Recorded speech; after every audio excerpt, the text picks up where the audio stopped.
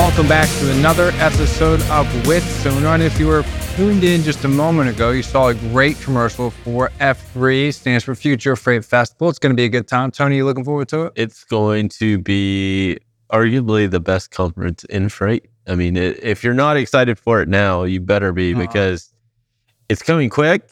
And obviously, there's not a lot of accommodations in the Chattanooga area, so you better get on it. And I mean, you start looking at some of the names that are performing, some of the demo companies, some of the experiences that are going to be there. I mean, it's going to be tough to beat. I know last year was pretty fun. I think this year I'm going to one-up it. I know none of you feel enthusiastic after how Tony just described that, but he's absolutely correct. First off, there's 13,000 hotel rooms / Airbnbs in Chattanooga. So if you're one of those, you're going to have to nap one. But anyways, absolutely correct. It's going to be a good time, obviously, because I'm going to be there. But more importantly, because Tony will be there. That's right. You get to hear all the good things from Tony. But it's going to be fantastic. It's going to be thousands of people there. Live performances of music. It's just different, all right? Yeah. Like, these types of conferences just hit different, all right?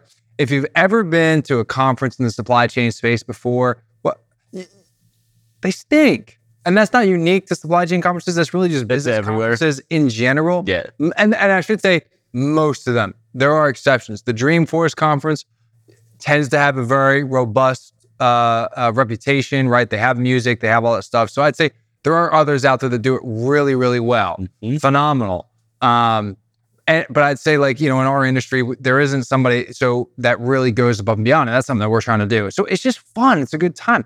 And let's be honest, like, why are you there? You're there to network. Yep. At the end of the day, you're there to network and maybe learn something that can help you do your role better. And this is a great place to do it, because the venue, like, everything stops around 3 or 4 o'clock in the afternoon. Yeah. Like, all like the conferencey stuff. And then it's like, hey, let's go enjoy the after parties, right? Let's go enjoy, and it's not just a networking time. We're sitting at a cocktail hour. It's like you're networking at a live band. Yeah, exactly. And it goes, when you really break it down, when you start factoring in that, hey, conferencing stuff ends at 3 o'clock, but there's stuff playing till like 11 o'clock. That's right. That is a lot of time to network and meet people in the industry that are, I mean, a lot of time to share the knowledge across the industry, because that's the only way to advance, right? If you silo off knowledge, nothing changes. And that's the whole point. This show right here, the knowledge that gets dropped in this show is unrivaled.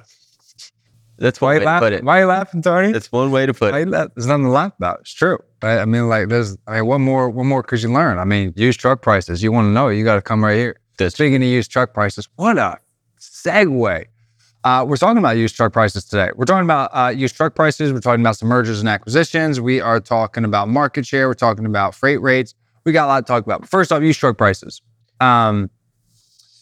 Yeah, they're falling. Yeah, I mean, there's no way to deny what. I mean, it was coming. Put the chart up on the screen as soon as you can. I mean, for folks to be able to say it's going to be. I mean, it's ugly, and it should be ugly. I mean, now let's say, like, okay, so, like, as soon as the chart gets up the screen, right there it is. Okay, so yellow line is used 3-year-old used truck prices down to around $70,000 approximately, right? Yeah, $71,000. Yeah, I mean, it cut almost in half in a year. Tony, who is this bad for? Who is this good for? Well, all right. It's a combination of a few things, right? It's good for those that want to enter the market, but you're entering the market at a bad time. If you're rolling off equipment, it's not a good thing, because your gains on sale will be less, because the vehicle is worth less. Right.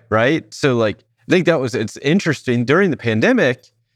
You look at that, or not even the pandemic. I mean, this is all the way into last year, right? This is like 14 months here. Right before the bottom gets pulled out from the freight market, there was incentive almost for carriers, especially larger fleets.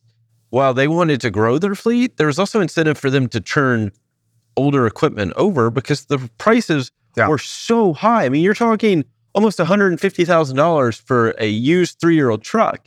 Which is like what? Like the price of a brand new truck today. Yeah. Maybe now, the issue was they couldn't backfill, right? Anything they rolled over, they couldn't get the orders or the equipment built fast enough to, like, backfill it. So it's like they couldn't necessarily really take advantage unless they reduce the size of their fleet, which you didn't really see. Right. But they didn't really grow their fleet either. Who this really hurts right now is the owner-operators that bought the equipment at those peak prices because they were trying to get in the market. And you look, when the fall really started was right as the freight market shifted, right? As the market shifted, give it 2 months and then the prices follow, right? Used truck prices. And ultimately, it's a supply and demand issue. I'm just saying, it kind of looks like tender rejections there in blue signaled this drop about a year before it happened. Yeah, it's not, I mean, yeah. I mean, it's easy to see that in hindsight, but I'd say like in all reality, you probably would have waited 6 months of declining tender rejections before you made the decision, right? Like I'm looking here, like tender rejections, it looks like peaked out in Q1 of 2021. You wouldn't have known at that point that was the peak. Yeah, no. Right? So you would have waited probably till the end of the year to realize, oh yeah, we're still continuing to accelerate downward. Yeah, the market's still tight, but it's at that point, rejection rates, just given where they were, I mean, you're talking upwards of 20% all the way, through January of 2022? Right, so the market was tight. And all that is more of a function of rates and rate changes and the upward pressure on contract rates. And then some of that was capacity couldn't catch up, right? And it couldn't catch up. And as you started to see, this is where the used truck prices, this is ultimately a matter of supply and demand. Larger carriers didn't want to roll over their fleet. Why? Because look at rejection rates. Market was tight. They needed all the available equipment they had. And demand was strong. So supply's limited because the carriers that would normally be putting equipment into the market were not doing that. Demand's high because look at rejection rates. When rejection rates are that high, it's a positive for rates. People entering the market are chasing those high rates. Demand increases when carriers want to enter the market. And ultimately, it creates this spiral of used truck prices, used equipment prices increasing. Now, we've kind of seen the opposite, right? Market slows down. Carriers are now sitting on equipment that, hey, it's a little easier to get new equipment. We can roll this off, and the demand's not there. And I think that's why you're seeing it's both a supply and demand dynamics on why you saw it increase and decrease. And it doesn't react as fast as the actual freight market does, but it does follow it. You're talking a matter of a couple months. 3 to 6 months. Yeah. So depending on where you are, it's about 3 to 6 months. So, I'd say like tender rejections have probably been at their bottom for about 3 months. So I'd say used truck prices, assuming that was the bottom, will probably they're either just now reaching their bottom or they'll reach their bottom in the next month or two. Yeah. I mean, it seems that way, but I mean, you look at that, the pace at which it's declining, right? The slope of that line is almost accelerating in the past few months. And I think that's that's what I'm saying. It's either there or another couple of months. Yeah. I mean, you're looking probably by the back half of the end of the year leveling out, hopefully. But I mean, you're talking like we'll see what happens. Right here. I got the numbers right here.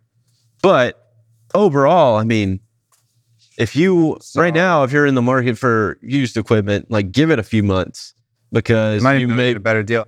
I mean, let's say like the market bottomed right before COVID at $52,000. So it's like, are we going to go down to that? I mean, maybe we do, but it's like, it's hard to say because we're basically at 2019 highs right now. Yeah.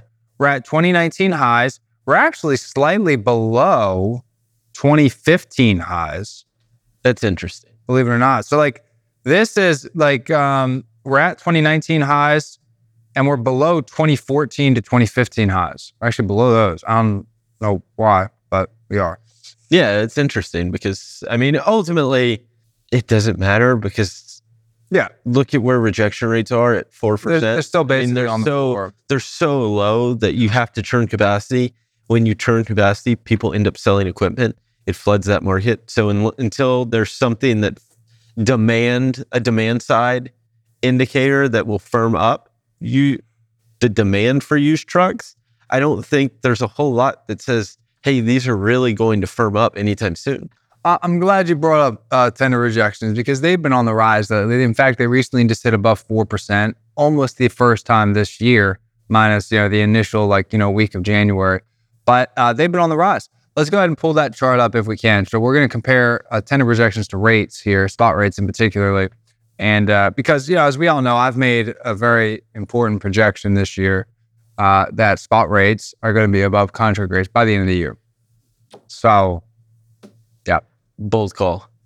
I mean, I say it's a bold call because what rate are we talking about? If you're talking about an all-in rate versus a rate X fuel, like you're comparing apples and oranges. I'll let you know which one I pick at the end of the year. I mean, that's going to be the one you have to pick because the spread is so wide between the line. I mean, you're talking right now, $1.57 is the NTIL, so that National Truckload Index, the line haul. I don't know if that's the right one we should be using when we're talking line haul. It's probably using the NTI 12. Okay, fair. What is it? It's still declining, right? I mean, we don't need to go into it. We don't need to go into it. I mean, what? Listen. The thing is, here's what you need to. All right, while Tony's getting distracted over here, all right, reading Twitter, what you need to be looking at is the blue line on the chart is tender rejections. Okay, they've been going up lately. In fact, they're at nearly their high this year. Spot rates, the NTIs, that green line there along with it. Look at the chart. It tends to follow tender rejections. Now, it doesn't always follow immediately. Sometimes it does, sometimes it doesn't, but it does always follow. And right now, it's been a little bit flat. So really, the market hasn't realized that there is the ability to push a little bit of pressure upward on rates. In fact, we don't have it on the screen in front of us, but our NTI forecast, which is forecast truckload spot rates, is going up through Labor Day. So I think we're going to see this number go up. And if tender rejections continue to push higher, which they will because intuition, then we're going to see spot rates go even higher. You're going to see a reaction to Labor Day. It happens all the time. I mean, tender projections are higher now than they were during like 4th of July. Yeah, and we're not even at Labor Day yet. Abnormal, right? I mean, that's normal. Yeah, it is. I think going back to your point about contract versus spot and the inflection there. Great call. It's a great call. To put it in perspective, the NTIL 12, so using $1.20 per gallon as the base for fuel, is at $1.75. The contract rate is at $2.32 per mile. So you're talking almost 50-cent difference. What's the problem? My question to you is, how do spot rates get above? It's 57 cents difference. Yeah. Well, see, here's what's going to happen is as the market tightens, people raise their spot rates. 57 cents. And maybe contract rates come down. Contract line haul comes down to like 210 and spot rate line haul goes up to like, 214. You are hopefully optimistic. Listen, I'm an optimist, okay? I'm out here rooting for the people, okay? Yeah, I mean, it would be a good thing, right? And for participants, listen, the thing is, tender rejections are on the rise, and tender rejections don't lie. They're at 4%. Yeah, and they were, which is still deflationary for 1,000% last week. So they're at 4%. It is deflationary, but also fuel is on the rise. It's going to push more people out of the market. Hopefully, right? Yeah. I mean, you still have to see it, right? And I was having a conversation today, and you are seeing revocation capacity leave the market. Yeah. It's just not at the rate anybody thought it would be. Everybody thought it would be a lot faster than it was. Mm-hmm. And it just hasn't been that way.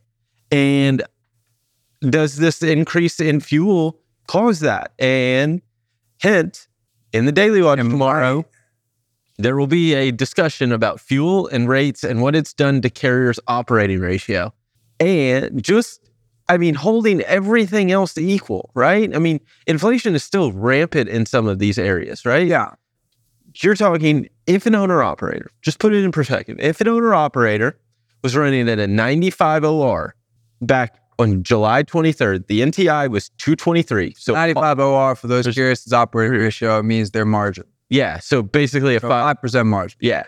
So effectively, for every dollar that they brought in, they were spending $95 or 95 cents to operate. Yes. So NTI 1 month ago was 223, right? Yeah. All in spot rate. The average price of diesel was $3.92 a gallon. If we're going to say 7 miles per gallon in miles per gallon, the fuel efficiency, it's 7 miles per gallon. That's a 56-cent per mile cost for fuel. At 95 OR, your total cost is about $2.12, right? Fast forward to today, the NTI is $2.24, so you've seen a 1 cent increase in that all-in spot rate, diesel prices on a cost per mile basis are up, what? They're at 63 cents. So you're talking a 7-cent increase. 7-cent increase, holding every other cost equal, is a 7-cent increase. So from 212 to 219, the carrier's operating ratio would have gone from 95 to 98 just from that increase in fuel. You would have cut your margin. Your margin would have been cut in half just from fuel. I feel like you're helping my case. I mean, the problem is, what happens if fuel goes down? Yeah, good. I know. Go look at the NTIL that accounts for fuel coming out. Those rates have continued to decline, right? That is my concern. Is I don't think fuel's going to go down. I think fuel in this instance is going to act, because if you were at a 98, fuel's going to go down. Just because the spread between the wholesale and retail price is still relatively narrow on where they've been in the last 6 months, right? Okay. It's typically been at about $1.30, and it's right around $1.10. So you have about a 10-cent increase possible, or 20-cent increase possible for retail prices if rack prices hold. We'll see if that happens. They're volatile. They move. They lead that retail price. The difference is, even if the rack price comes down, that retail price is a lot slower to come down. It goes up a lot faster, but it is a lot slower to come down than what the rack price is going to be. Carriers, in this instance, that are operating in the spot market, primarily buy retail diesel fuel, right? They're playing retail prices. Yeah. So again, that is the concern I think I have, is that, say you were operating in a 98 OR, right? I mean, take this a step further, 98 OR. What does that look like? If you were operating at 98 a month ago, what is it now? Probably about 101, 100.5, somewhere in that range. I mean, we can look at it right here. I'll change it real quick. He's got 98. So at 98 then, it's similar. I mean, it doesn't change a whole lot, but still, it's one of those things. I'm going to, again, pay attention to the Daily Watch tomorrow if you're a Sonar subscriber, because there will be a discussion about this. Just because about this. I think it could be a catalyst to push carriers out of the market, which is needed for the market to really recover. Good. Well, we'll see what happens. Well, what I do want to focus on too as well is we've seen a big shift in a post-COVID market, right? Where I think the freight markets have changed, and freight markets change, I think, also as population patterns change, as people change where they live, where they don't live, where they order things from. We've seen nearshoring happen. We're continuing to see trade with Mexico and Canada increase. Now Mexico's our largest trading partner. Canada's number 2. China's down to number 3, right? And it seems like that trend's only going to continue, and the gap widen further. So that changes where freight comes from, where goods are imported, where they're not imported from. I want to go ahead and show this map. Now, let me explain this map for those that aren't aware. Tony, when you think of some of the best trucking markets historically, when you just think in your mind, what comes to mind? It's LA, Ontario. So SoCal. So Southern California, Dallas, Chicago, Harrisburg, Elizabeth, New Jersey, and Atlanta. All major metros. Not even just major metros, but like service areas, right? Where they're going to service, greater populations, right? Ontario, California is a great place where they redistribute, goes through all over the country. Harrisburg, PA, basically services that massive population of the Northeast. I think I read close to 1/3 of the U.S. population lives within a 300-mile radius in New York Metro. So it's there's a lot there. So what this map looks at is the market share change over the last year. So this isn't necessarily like the current market share. If it was current market share, markets like Atlanta and Dallas and Phoenix and Ontario, LA, Chicago, Atlanta, Harrisburg would all be like really dark blue. They'd be the biggest markets. Yep. But this map looks at the change over the last year, meaning the markets in blue are the markets that are gaining in market share, meaning more freight is shipping out of those markets relative to other markets. Yeah. And the red markets are losing market share, meaning less goods are shipping out of those markets relative to other markets. That's the key, is relative, right? So this doesn't necessarily represent absolute volume. It represents volume as a pie, as a percentage, right? So if the entire U.S. market is a pie, basically the darker blue markets now have a bigger portion of the pie than they did a year ago. And the red markets have less, and the white markets unchanged. Yeah, and I think the way to think about this is, say, for a market to get bigger, something else has to get smaller. On this map. This map, right? On this map. So think of an Atlanta, right? Volume's not down all that much on a year-over-year basis, but you look at this. that it's lost red. a lot of market share. Right. relative. Atlanta's that red market there, kind of in the bottom right. Yeah, it's almost like the only red market Just in the about. Southeast, Just right? about. And then you look around it. I mean, you've seen growth in Greenville and Savannah, expanding outside of the Atlanta market. Even look at that market there, like Jacksonville, Florida, right? Everybody thinks Florida is like the worst place to be. Go to the West Coast and look out there. Look at Ontario. It is losing share to Phoenix. And I think Phoenix, that's one of LA is just barely blue. Phoenix is an interesting one. Why do you think Phoenix? And the other one I'm going to call out, Phoenix, I think the other major winner, Elizabeth, New Jersey, which is the top half of New Jersey, way up there in the Northeast. Why do you think those two markets are seeing such growth relative to everybody else? I think Phoenix is one. People are just not going to want to deal with regulations in California. Yeah, I know it's one of those things almost getting ahead of it by moving. And you have to remember, Southern California is almost landlocked, right? Because there's a mountain range that basically runs there. So you've got to move things further. To me, if this continues, right, you have to remember the regulations in California, right? With CARB, there's not going to be those internal combustion engines, those diesel engines are going to be basically banned coming up within the next few years. I think it's 2030? Yeah. So, I mean, you're taking a segment of the population. If you think Los Angeles and Ontario are driving a lot of freight demand, but remember where a lot of carriers are based out of. I mean, you have a lot that are based in California, but you have a lot that go into California to get freight to come back to their home base, right? So if you're not allowed to go in with a diesel truck, you basically have to stop at the border, or you're going to have to switch to a net zero emission vehicle, which the infrastructure is not built out across the country, right? Yeah, it could take a while. It's not really built out in California either. So I think just getting away from the regulations, and I think you're dealing with people are looking for alternatives, right? And cheaper alternatives. And Phoenix is also seeing a big population boom. yeah. California's population has shrunk just a little bit. Yeah. So I think that is a reason why you see Phoenix as a market that is primed for growth and sustained growth, and not just this one-off. I mean, you do see still a backhaul market, but not nearly as extreme as it once was. Yeah. The other one is everybody talks about the Northeast as a backhaul market. Elizabeth, New Jersey is continuing to grow. And I think a big part of that is East Coast ports have stolen a little bit of market share from those West Coast ports. Yep, West Coast ports aren't going anywhere. They're still going to be incredibly relevant. Yeah. But they're not like the dominant player anymore. Yeah, especially as infrastructure gets built out. I mean, look at what Savannah's trying to do, and then you have Port of New York, New Jersey. You look at those two. They've gained a lot of share. They're taking it from somewhere. Yeah, and if you're trying to funnel goods throughout the Northeast, that's a great place to do. That's a great place to have it. But anyways, folks, we're at the end of time here on Wisdoner. Hopefully you enjoyed it. We've got a lot more content coming up. Stay tuned. Don't go anywhere. And remember, F3 in November. Take care.